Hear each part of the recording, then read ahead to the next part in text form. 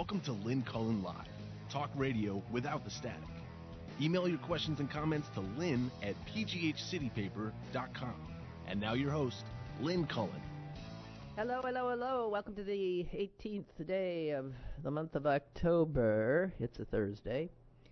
By the way, last day this week for us. We're taking a bit of an extended weekend. I forgot to tell you that earlier. So no show tomorrow, no show Monday. I'll come roaring back on Tuesday with my sister Susan and with whatever horrors have been visited upon us in the ensuing time off.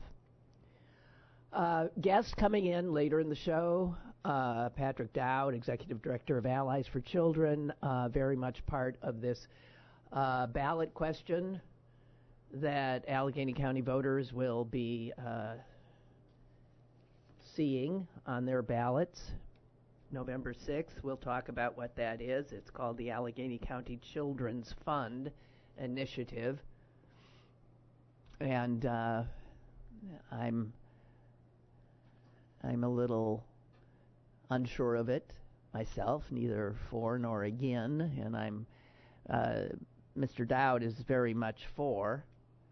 I have gotten messages from folks who are again or skeptical, and I will be asking the questions that they have raised with me.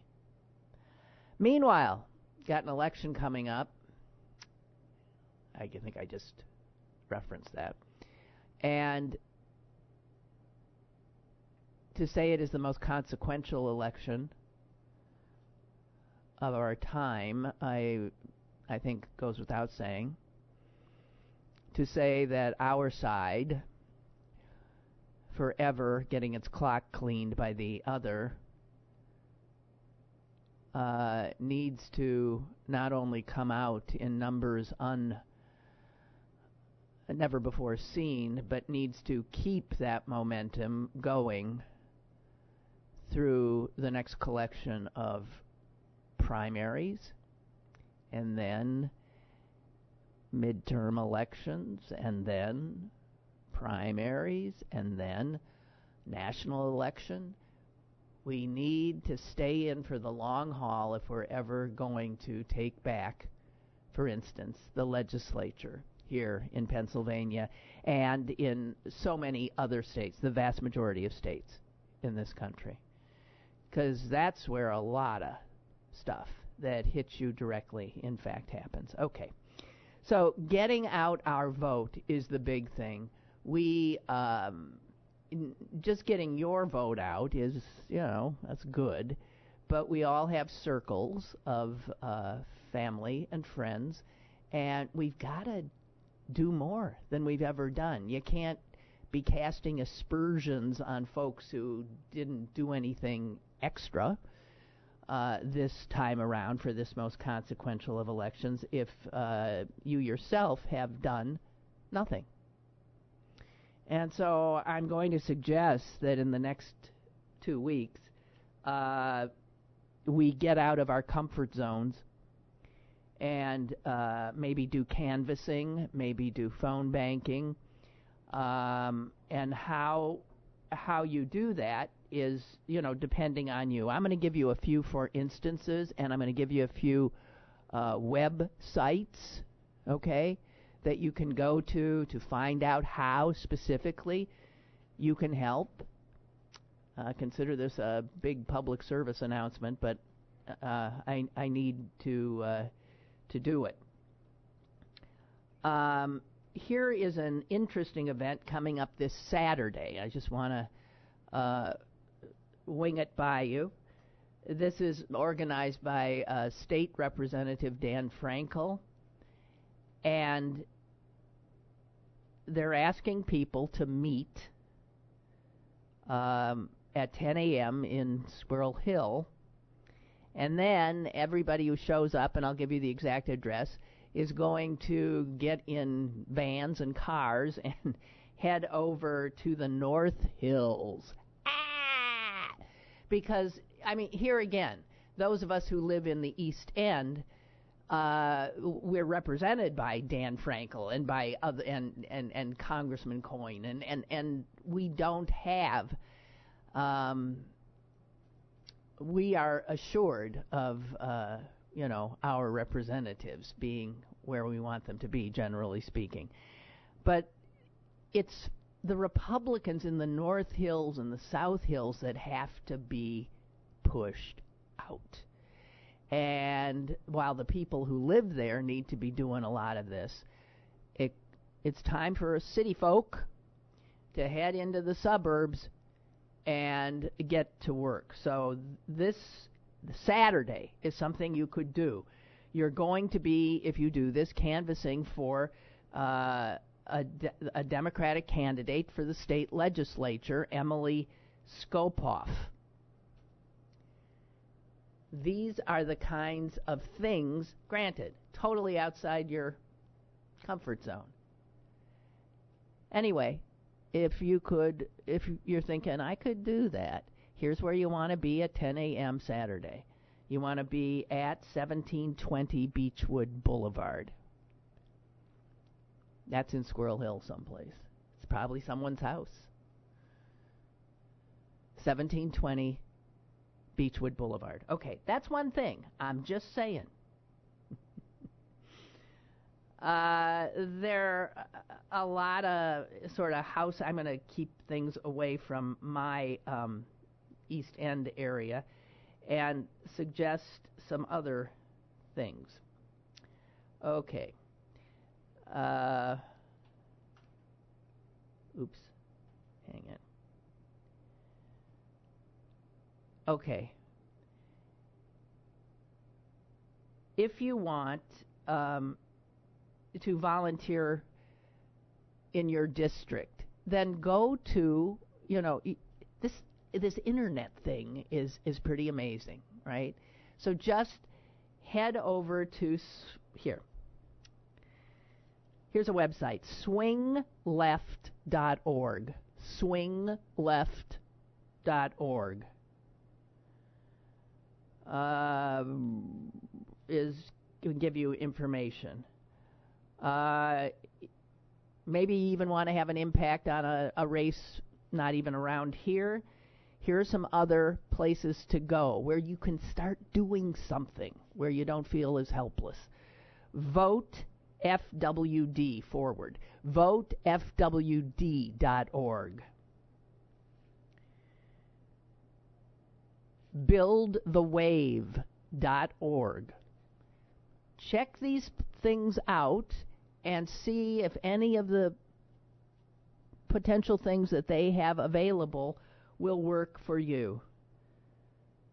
Postcardstotovoters.org. Okay? I guess that's enough to bother you with for the moment.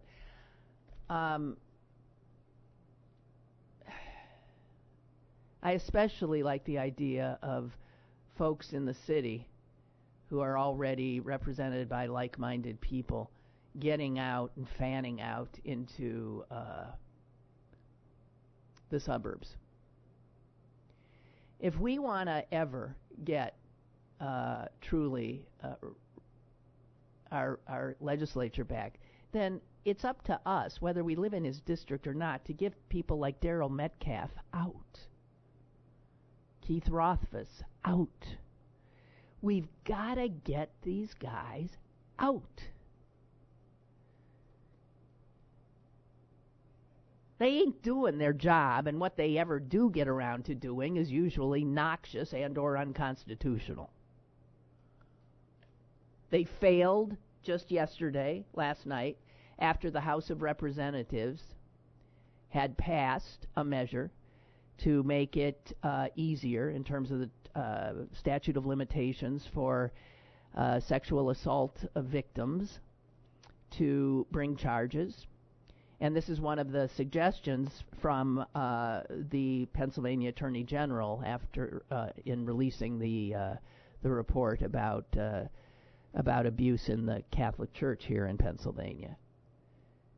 He said we need to open this up so that people can come forward and these people can be held accountable. The House passed it.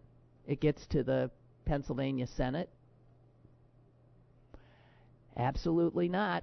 And you've got some guys on the Republican side of the aisle there who have essentially been in the pocket of the Catholic Church here in Pennsylvania. Specifically, I think Senator Scarnati. Right? Didn't get it done. So, just saying.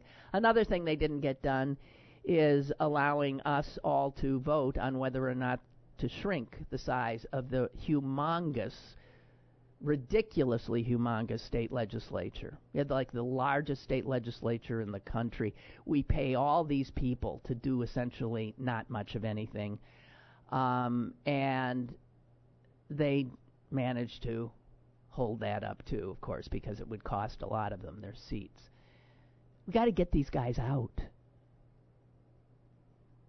And that ain't going to happen in one fell swoop. That's going to happen with this sort of dogged determination to stay at it. Okay? Okay, just saying. I'll get off my soapbox now. Speaking of the haplessness of the Democrats,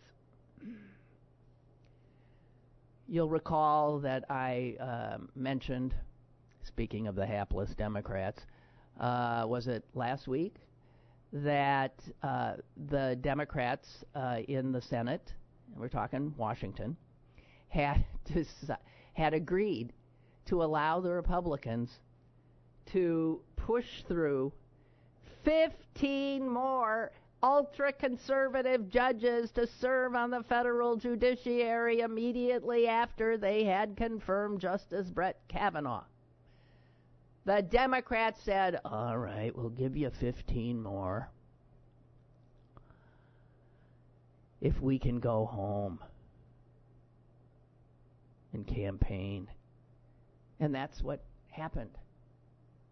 The Republicans got 15 more judges on the federal judiciary, and the Democrats went home to campaign with the Senate supposedly in recess. However, yesterday, all of a sudden, the Judiciary Committee was called to order. Next to no one was there, but enough were. And they convened a hearing to consider still more conservative federal court nominees. This, while they thought, the Democrats thought, they'd had a deal.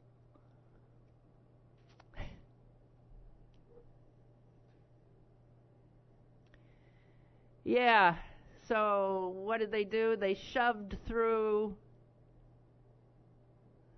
a whole bunch. Oh, they had, for instance, they had no less than 5 federal district court nominees come before them yesterday. No Democrats were there. Yesterday. All 5 of these judges were from Florida. Oh, and there was one from Georgia. Oh, Alabama, whatever. And these guys came forward, and Grassley and a few others that were there asked them a few questions. Here's some of the questions. I'm very proud of you, said Orrin Hatch to one of them. Tell me about the major disappointment in your life. And then it was things like, yeah, what are your favorite foods? I'm not kidding. It was that absurd. One of the people interviewed is being interviewed for a federal appeals court judge. She is 36 years old, has been out of law school for 11 years.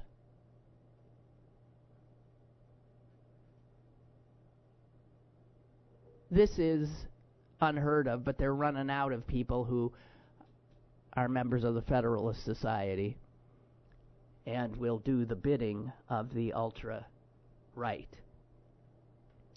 One of the judges actually got asked a question that he couldn't answer. And these are friendly questions being asked by Republicans to these people they're ramming through. No Democrats in sight on the committee. They're home. They thought they had a deal. They left. So this Senator Kennedy, John Kennedy, this right-wing senator from somewhere in the South, said to one of them, how come, can you explain to me why a federal judge sitting, let's say in California, can issue a nationwide injunction, which is something that's been happening to Donald Trump, right, and some of his policies. Can you explain how they can do that? Make an injunction not just against the plaintiffs that are before the court, but enforcing the law against all in the United States. What's the legal basis for that? He said to one of the people that they're going to just stick right on the federal judiciary. And this guy's name is Barber, answered thusly, I'll confess, Senator, I don't know a lot about that. I took several courses in law school. I never learned about that. This is a guy who has been nominated to be on the federal judiciary who can't answer a basic question about the powers of the federal judiciary. This guy will get through. All these guys are going to be on the court. You can bet they're all white, too. So, keeping tabs, the Republicans have now confirmed 29 appeals court judges nominated by Trump, which sets a record and then some, going back to 1891 when the federal circuit court system was inaugurated. They've also put through another 53 district court judges. The fact that they made this deal, giving away 15 seats right after they lost the Kavanaugh vote, and then went home, and the minute they went home, the Republicans convened a hearing and started shoving more through, tells you all you need to know about these two parties. One is really good at losing. The other is really good at ruthless winning.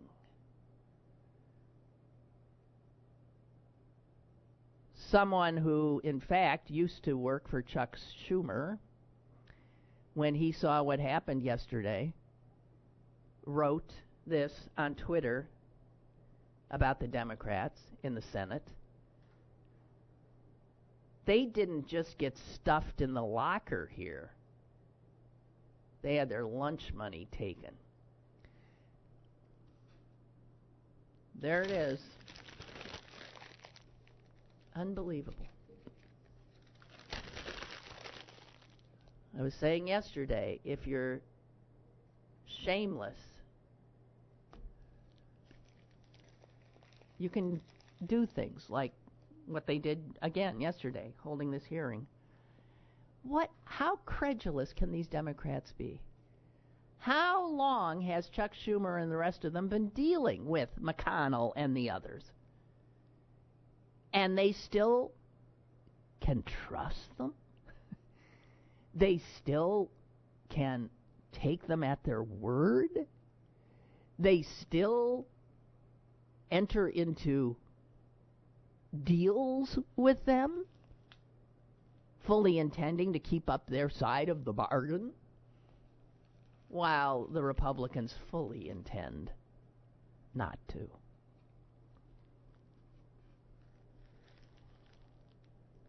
Really something.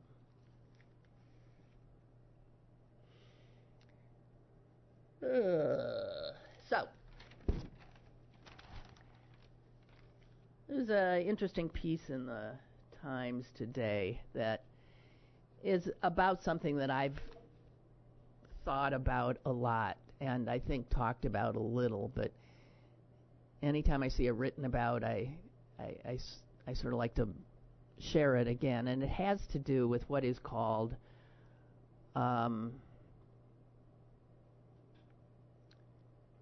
compassion collapse. And it's why, knowing that horrific things are going on, that Yemeni children their school buses are being bombed, that they're facing horrible famine there. The refugees streaming out of Africa still drowning in the Mediterranean. Those that came before years ago still stuck in squalid conditions in refugee camps in Greece.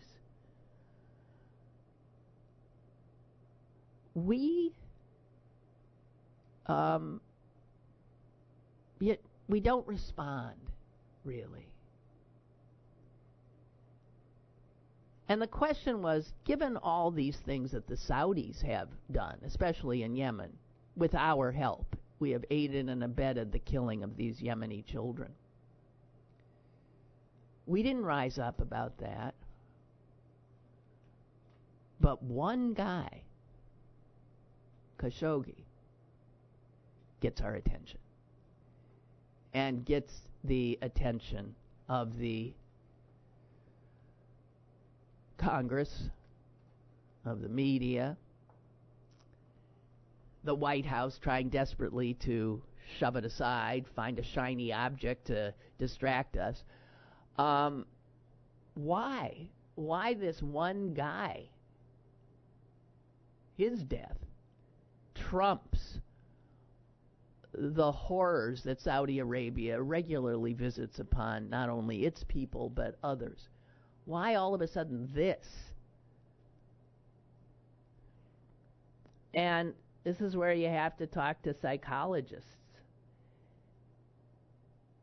or historians, because Stalin is the one who famously said, because he was a killer of massive amounts of humanity. Stalin famously said, "The death of one person is a tragedy, but the death of 1 million is a statistic." That's why we can relate to a person. You can't relate to a multitude. So we are moved by the story of one standing in for all the others. The human brain just doesn't want to wrap itself around thousands of dead, innocent children, people seeking freedom, children going to school. Can't wrap our heads around it. It becomes an abstraction. But one is not an abstraction. And psychologists will tell you that a human being responds much more to a single death than to many. In fact, they have found that the more victims, let's say, the higher the body count gets, the less we feel. As the body count goes up, our compassion, our empathy, our attention goes away.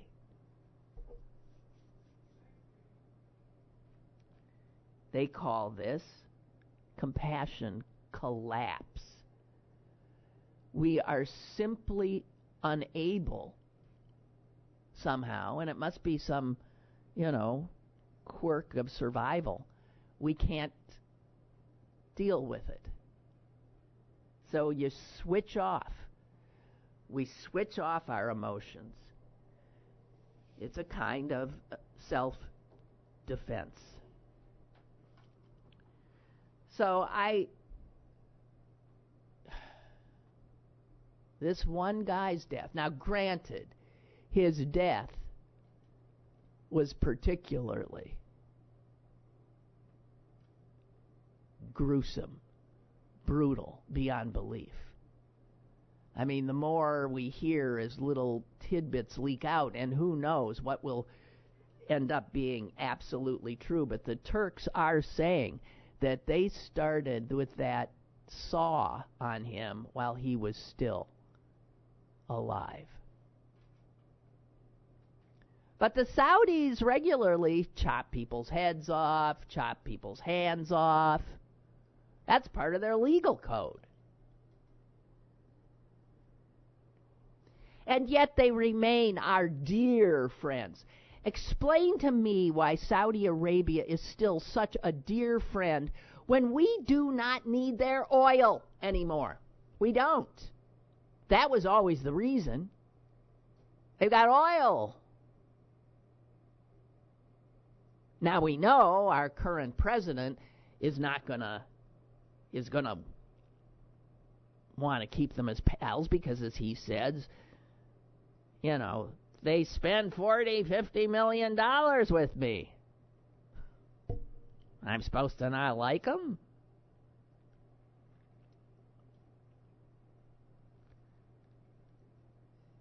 And that's part of why Saudi Arabia remains our friend. We don't need their oil as much, but man, they got money. And Saudi money flows through Washington, flows through this country and others, and people become addicted to it. Saudi money can be found in the pockets of umpteen policymakers, scholars, corporate CEOs. I mean, it shows how disgusting and corruptive money is. So their oil, but their oil translates to money.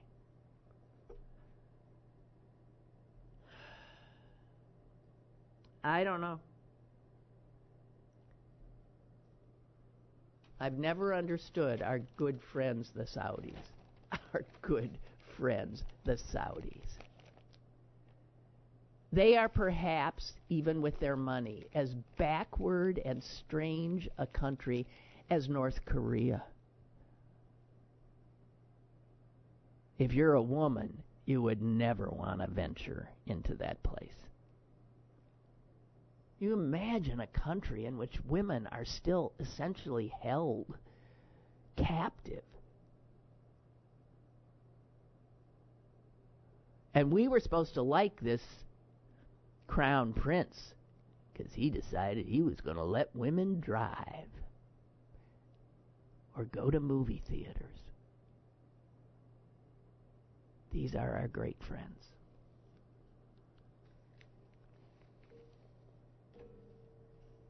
Ugh.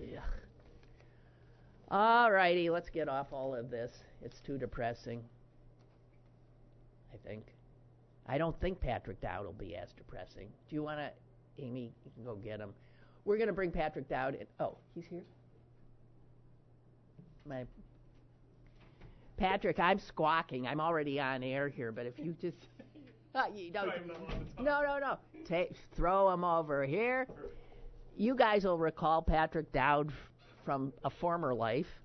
And you have to get a little close. It does that. That's exactly there is nothing you can do. I like to sit high. You don't? I prefer low, so. Do you? Oh, yeah. See, I'm quite the opposite. I remember back when I was on television, the chairs on the set. Yeah. You know, you could zip, zip, up, down. And when I would come on set and sit down, invariably Don Cannon would like. Jacket. Yeah. I'd see his like going up, and I'd think, all right, I'll take. All right. And there was a lot of this kind of. It was ridiculous. Like the Cold War period. God Almighty. It's great to see you. Good to see you too. I hear you, but it's good to see you. Well, here we are. We've both gotten gray. Yeah, I noticed that about myself. Yeah, me Not so much too. Me too. Okay, so let's get to this. First of all, I have to admit, I do not subscribe to the Pittsburgh Post-Gazette anymore. There are a lot of people who don't. Just couldn't. I couldn't give There's a Mr. debate in Block our any. house. Is there? It was. Well, there was. Yeah. Oh. So we were both on the subscription, and so the Oh, one of you now is the not. result is that I am. So I'm Oh, still the okay. subscriber. I Your believe wife in pulled out. journalism. I believe in the public sphere. So I'm staying committed as hard as it may be. Well, and after it's it. great reporting. Yes, but after Rob Rogers, I just couldn't. I couldn't. That was the And turning this, point. and Burris, and I just can't. I mean, can you read those editorials? They make your Listen, I think head it's important. spin. I think it's important that we read them. It doesn't mean that we have to agree with them, but I think it's important to read, and that's actually in this project. That's one of the great things is I personally have been, and many of us have been all over the county, and we've ran into people that are not like us. Wouldn't you imagine? How crazy is that? And we've talked to them, and it's been exciting to have one-on-one conversations and to literally do this work, especially right now. I mean, I'm committed to this project personally, deeply, professionally, but I'm also it's been fascinating to talk to people all over the county. Okay, the project he's talking about is something that if you live in Allegheny County is going to pop up on your ballot. And it is, I want to get the Allegheny County Children's Fund Initiative. That's right. Our Kids, Our Commitment, the Allegheny County Children's Fund Initiative. Now, I first became aware of this by seeing a sign in my neighborhood. And it sort of said, like, the sense of it was, vote for children, mothers, and apple pie. And, and I thought, well, who wouldn't? That's right. What a lovely thing. I think I'll vote for that. But I didn't really know what it was. It's a complicated question, actually. It's a very complicated question. Do you want to support kids or not? That's that complicated. Well, no, I think it's more complicated than that. So what?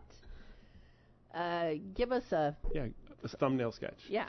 So the Allegheny County Children's Fund Initiative is a county-wide voter referendum initiative designed to give every voter in this county the option to make a decision. And the decision is yes or no. Do you want to create in Allegheny County, as some 30 other counties have done around the country, similar to us, do you want to create a children's fund, a fund that would be dedicated and supporting of early childhood learning, after-school programs, and nutritious meals, particularly in those settings for kids in Allegheny County. The funding mechanism, the way that we would pay for this, is an additional $250,000 of real estate tax. So if your house is assessed at $100,000, it would be an additional $25 a year dedicated to a fund that would be embedded in county government and that would support those programs, again, early childhood learning, after-school programs, and nutritious meals. And it is kind of like mom and apple pie. Those are no one has come out and said, and rightly so, because it's proven that these are proven programs. I mean, there's evidence to show these are proven programs. Sure. No one said, hey, we don't want more. We know there's a gap too. No one wants to say, hey, no, not for these programs. We'd support other programs. That's not at all the question. No, this early intervention works. Nutrition works. After school programs work. We all know that.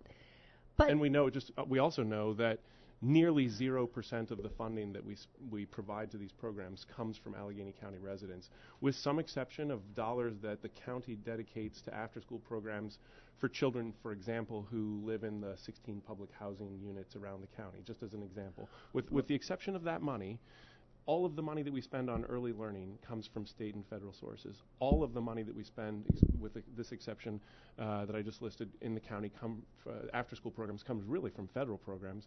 And then all the money that we spend on meals during the school day and all of that for kids comes from federal sources.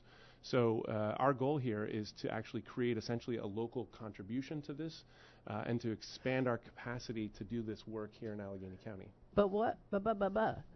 But when I pay that real estate tax, you pay it to a variety of governments. You pay it to your county, you pay it to your municipality, and you pay it to your school district. And the school district. Your school that's what I'm heading to. Yeah, I know. What do you mean? So the school district. First of all, it's great to talk with you. It's been a while. So the school district its core mission is kindergarten through 12th grade, and its core mission is basically 7 to 3. So these programs, early learning programs, are literally before kindergarten. They're by definition pre-K, pre-kindergarten, and they're after the school. They're after the school day. And so we're very interested in providing additional support. We think that these programs are a perfect way to support and complement the investments that we're already making in kindergarten through 12th grade through our public school systems, our 43 school districts here in Allegheny County. But so an after-school program, though, would be in the school. It could potentially be in a school. Because there the kids are. Not all after-school programs are in schools, and that there's a good reason to have them in schools and good reasons not to have them in schools. But it could potentially be in schools. If this fund is passed and it would generate $18 million, then yeah, some of these programs could essentially possibly be in school districts. Some of them would be outside. We have things like Boys and Girls Clubs, right? You could imagine those kinds of programs in continuation. When I was a parent at Linden, I think you were a Linden parent at one point, there was an after-school program, but it was run as a fee-for-service, essentially. That's what I want to say. I mean, I still live over there, so I see the kids are coming out of that school at 5:30. Sure. Yeah, my kids were in that program too. Okay, it's a fee for service. Parents are paying for that. Oh, you pay for it. Yes, exactly. And now some schools, and I think Linden did this. Other schools, I'm sure across the county, do this. They raise money to make it possible for some kids to have access to that. And sometimes those programs will employ teachers that are in the building. Sometimes they won't. It'll depend. But the fact is, after-school programming, whoever is providing it, if it's a quality program, is really important for kids. And there aren't enough resources to provide more access to kids in the county. There's quite a dearth, quite frankly. And the same is true with pre-K. There are, if we just were to use federal and state income guidelines, there are 6,700 kids across the county who don't have, it's more than half, who don't have access to pre-K programs. And we know the value of those programs. We know what they do as far as preparing kids for kindergarten socially and emotionally. We know as far as the skills that they learn and what that means as far as their success once they get to kindergarten. So why would we not want to support more of that work here in Allegheny County, where we know it's so valuable and so critical for our kids and beneficial for our communities in the long run? Okay. Yeah. Well, as I said, mother's an apple pie. What would you? How could you not? But here again, why? Okay, so there's just something odd about I'm used to being taxed, but the government taxes me. And so this will be. It will also be a government. It will be your county but government. you're not the government. Neither am I. No. I mean, you're not either. This would be the citizens of the county would be taxing themselves through the county government. The way this would work if it passes, and there's I have one in my pocket. I carry it every day. It's a home rule charter. If you. Oh no, I did. On. I saw. Okay. It's a home rule charter, and you're going to have to amend the county home rule charter, so it'll be part of the home rule charter. Okay. It'll just be embedded in there. So and this is a whole. It's 2 pages. Go ahead. It's a structure, right? And because it's a constitutional amendment, essentially, we can't write everything in here on the first day. But what we did guarantee was that there would be a lot of public process if this were created. So first of all, Allegheny County would create, our county government would establish a children's fund. So currently they have the general fund through which they funnel basically about $1.5 billion a year. Okay. So that fund is one of them. They have the second fund, which is debt service, which I forget what it is, but it's hundreds of thousands, maybe millions that they pay. This is mainly for the capital improvements in the county. Yeah. We would ask for a third fund to be created. That's what this is. It would be a children's fund. So the money that you pay to your county government would be dedicated into that fund. It would be directed into that fund that's separate and distinct from everything else. The second part of the Home Rule Charter talks about the funding mechanism. It's $250,000 of real estate tax. The third part of the amendment creates a county office, an office of the Children's Fund. Aha! I was waiting for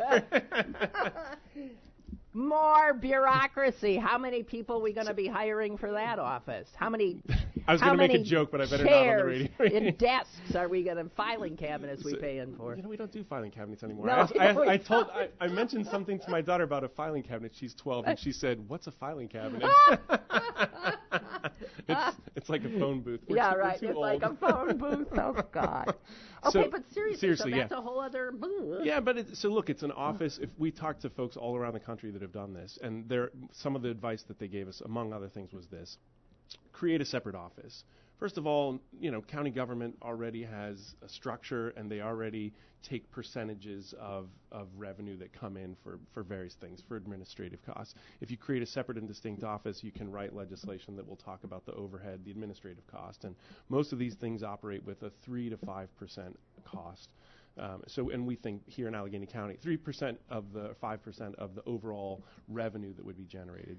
So, if you're the revenue you're thinking is going to be $18 million a so year, it would be somewhere less than $600,000, a little bit less than $600,000 to operate. So over over years. 17 million would be going directly into these programs. That's exactly. Yeah, well, who's going to make sure that's happening? So that's exactly, nice question. So you would have this office that is separate and distinct, and that gives clear accountability and visibility, and then accountability. That office, imagine it having 3-4 people. Like, their work is going to be very, very reasonable. You're going to ask them to put together a structure in consultation with other people, and I'll get to that in a minute. But you put together a structure for doing requests for proposals like you do in government work. You would have them going out eventually, once the budget's approved by the county executive and the county council, going out and evaluating these programs. They would be putting out a report every year to the public on how's the money spent and what's the performance of the fund itself as far as kids are concerned. So they would be doing a lot of that kind of work. You could think about this as not the RAD, but think about the RAD. They have an administrative team that does Regional Asset District. That's right. That's right. Tax.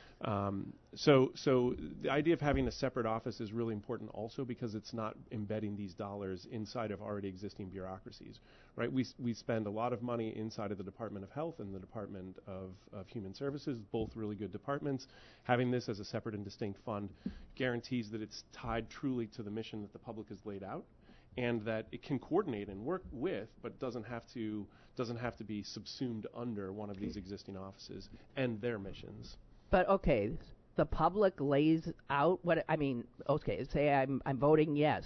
What have I really said yes to? I don't have any specifics at all other than food before school and after school. You really, I mean, those are pretty, that's a big deal actually, right? You're dedicating it to 3 very specific program areas, and there are key questions like, how will the money get distributed? How is the money going to be paid? Is it going to be paid as a grant or is it reimbursement?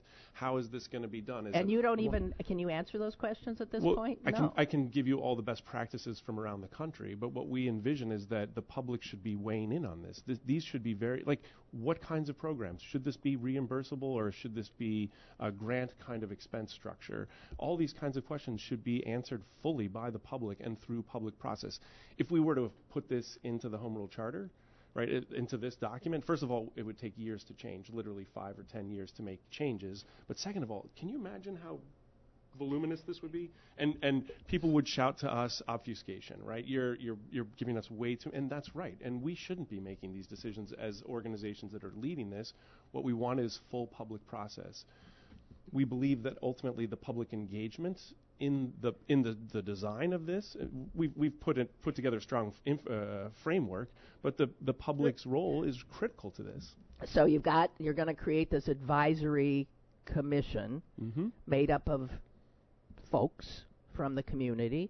Who chooses them? So we asked that the county executive and the county council create an ordinance that would determine how many, what's their term, et cetera. But we laid out some criteria that we think are important. We want them to obviously have a record of caring about kids, basically. We'd love to have some folks with some expertise, so think people that may have run some of these programs in the past, or knowledge, people that are parents or community members. The idea here is that you don't want a bunch of experts making decisions, so you want some folks with experience. And you want diversity. And we said represent the diverse communities of Allegheny County, exactly. Yeah. So we want all that. Plus, we said you can't sit on the commission if you're connected to the fund in any way as a recipient, or you're an elected official, or any of those. We put in a kind of conflict of interest clause that we hope will get expanded. So those would be the kind of folks that that you would expect to see on this. And you rightly want that. Like, some people are going to say we want more parents. Well, okay, then that's a public process, and there should be public hearings where people say we think the ordinance doesn't represent enough of the diversity of the county. Great, let's go through a process for that. So I do know that you were on the school board. I did serve on the school board. And some people who did as well, and I just know of some that are currently serving. No, who did, and then I guess some who are less than excited about this. Why do they feel like their turf is being invaded, or do they feel, I don't know. You'll have to ask them. But what I can say is that in a newspaper article, which is a objective statement, we could refer to that, right? Okay. I think one or two members said they were opposed to it. And one or two members said they were in favor of it. So it's not. It wasn't a board decision. And these are board members from Pittsburgh Public Schools. If you also saw in the newspaper, there were folks from Clairton and folks from Duquesne City, and we've been all over the county and the city. So there are a lot of people who serve as elected officials who support this. But it's a tax increase. They're not. I mean, they're going to be very careful about how they position themselves on that. Right. And the needs of the kids living in those smaller districts or poorer districts seem to me to be, they're just as important as the kids in the city. I mean, we have need all around the county. But I got to say, if this money ends up anywhere in Mount Lebanon or in Fox Chapel or some fancy-dancy, North Hills school district, I would be pissed off. So we stated very clearly that the number one criteria for the distribution of the funds would be need. And that is, I think that goes to answering your question, right? So where are those kids in need? And we have communities that have very high concentrations of kids with need. Yeah. So we have to think about that. We have communities where there's need that we don't recognize. We're going to have to deal with that too. The point here is that we're trying to create, and think about this, that what you just said is most critical.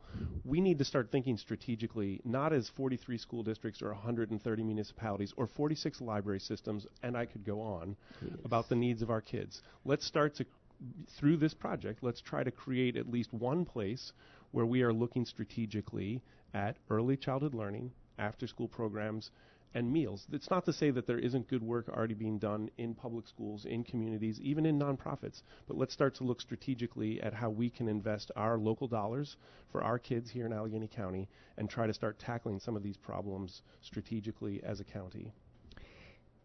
Who are the folks behind this? I understand the foundation community. So can you give us some names of who's... Yeah, the organizations that are actually funding this are the 10 organizations on the steering committee. If you go to our website, ourkidsourcommitment.org, you'll see that. Right. And the 10 organizations are Allies for Children, so the organization that I currently lead, APOST, which is the Allegheny County Partners for After School Time. This is an out-of-school time or after-school time intermediary. They help provide quality and career professional development and all sorts of things for after-school programs. Human Services Center Corporation out of Turtle Creek. They're a child to senior human service provider and been around for 30 some odd years. The Mentoring Partnership, which does work all over this county in support of mentorship. Presley Ridge, which does a tremendous amount of work here and around the Commonwealth and other states as well, but we know them for their great work with kids in foster care.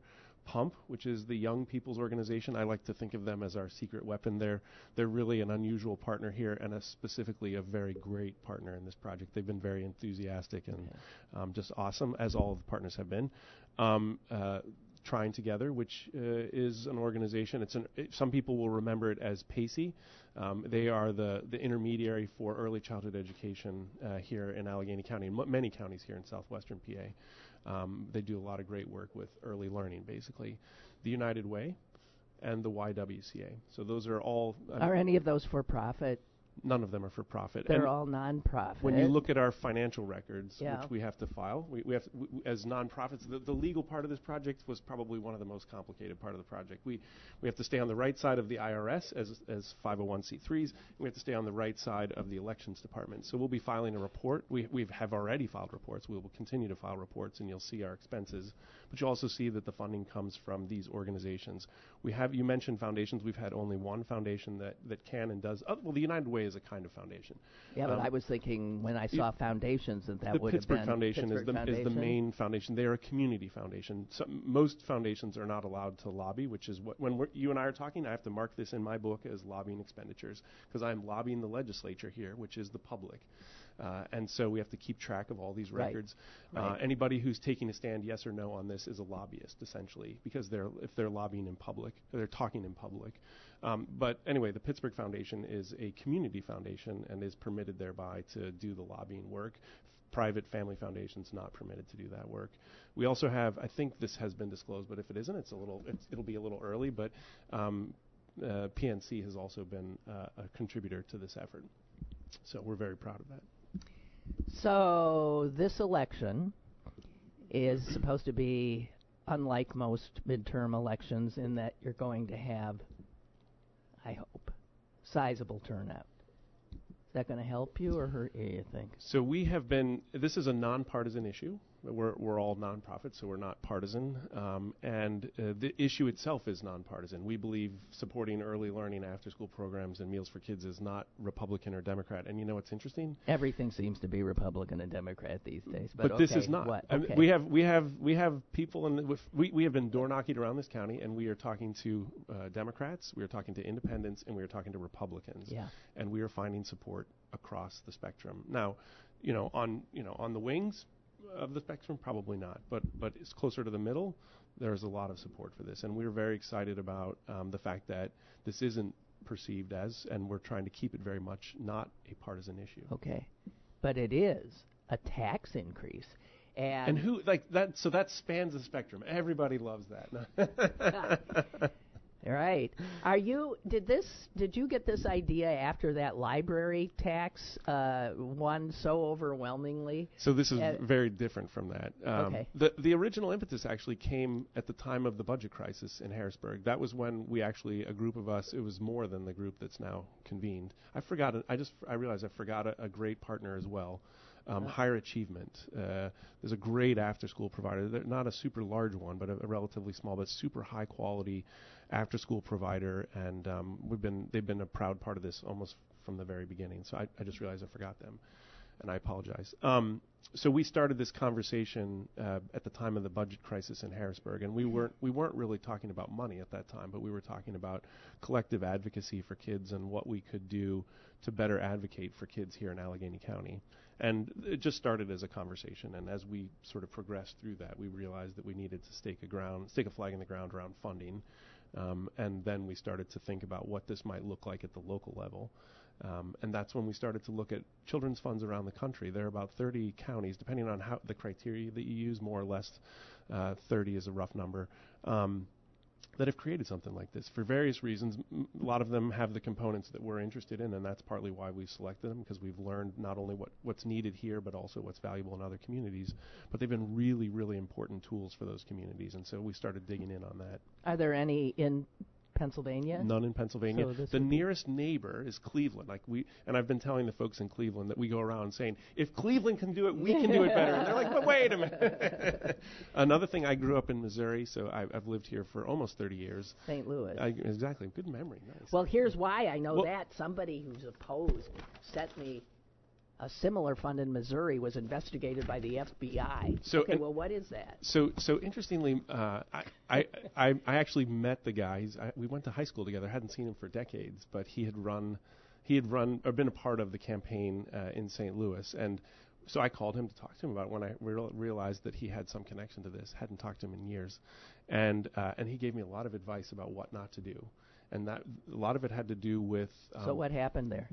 I don't know the whole details, but the thing that we remember the most from that story, and Joe was great on this, was to bring together people that really wouldn't have a financial interest in the project themselves. They wouldn't be the folks that would likely be... Well, that's what I wanted to ask you, because all of those stakeholders that you've named, the people in at the inception, albeit nonprofits,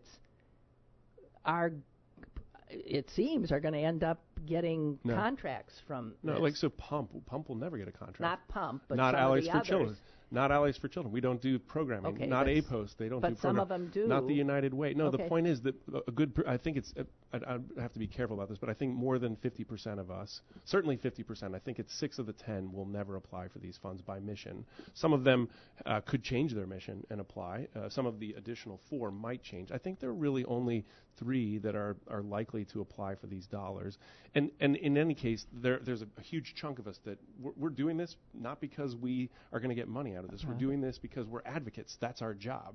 Our job is to actually advocate for what's right for kids in our county. Yeah, you're the executive director of Allies for Children, Apple Pie and Motherhood. What is that? What does your organization do? Yeah. So we spend time advocating for things like fair funding for public education. So we've spent 5 years. Yeah, can you, like, she's leaning back moaning. How's that going? Hey, we got a fair funding formula in 2016, and we're working to get. And part of this is about protecting what's coming to Allegheny County. Part of it's about making sure we get even more resources. So that's been a project. We can mark the mile markers of success there. There have been some good ones, this formula in particular. Yeah. We're doing this, again, in coalition with a large number of organizations. It's not just us, all across the state in that one. We're currently working on school breakfast, which is part of our interest around meals. We've been really a champion for school breakfast both here in Allegheny County, but quite frankly, in some ways across the state. We're very pleased with the work that school districts are doing here to change the way that they provide meals to kids in the morning and really improving the participation and bringing in, for doing that, they're bringing in more federal dollars to their districts.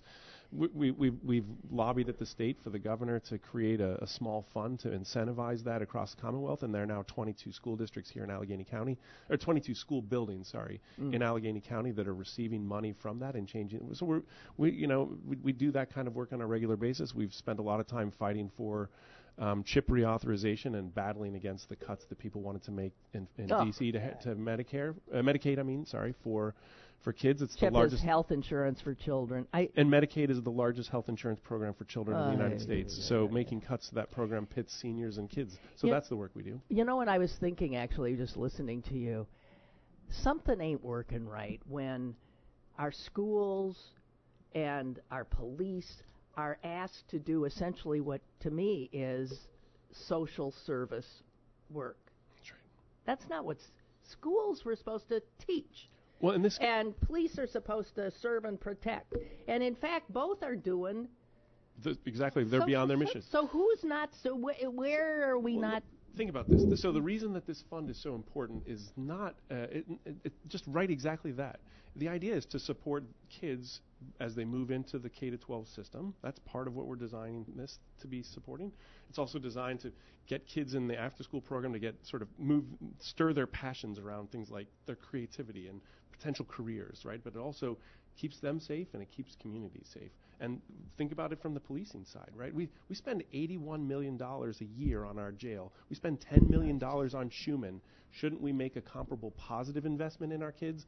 This is $18 million, $250,000, $25 on $100,000. Yeah. Isn't that a smart investment? And when we talk to police, and we haven't asked any police officers or law enforcement people, no elected officials, to support this, but when we talk to folks in the law enforcement community, what do you think their response is? Well, they're for it. They're definitely for it. Yeah. Because at the end of the day, they know that, just to your point, they're being asked to do more than their job. So are teachers.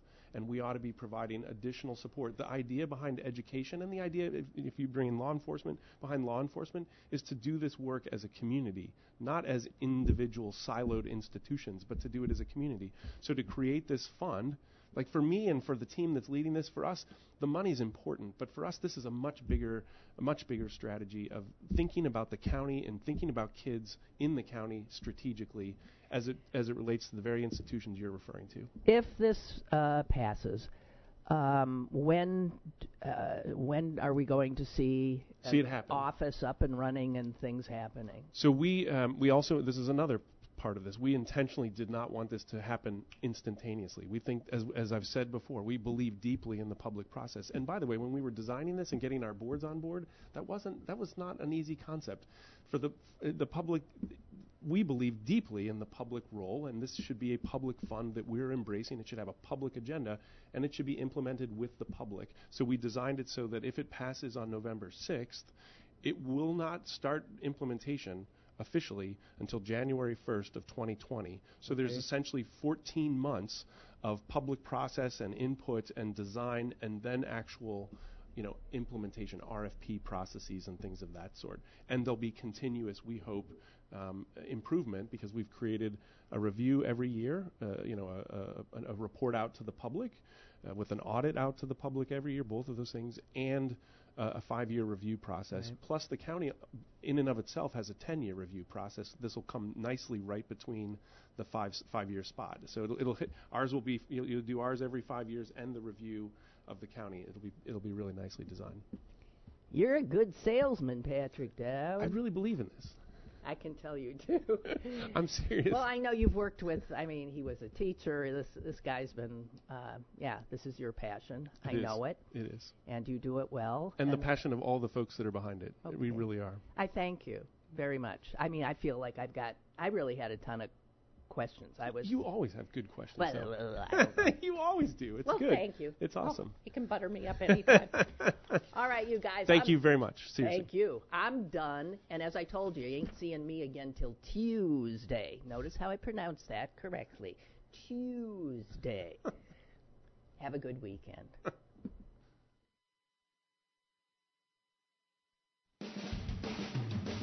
Lynn Cullen Live, Monday through Friday from 10 a.m. to 11 a.m. and archived at pghcitypaper.com. The opinions expressed on Lynn Cullen Live are those of the host and do not necessarily reflect the viewpoints of Pittsburgh City Paper or its advertisers.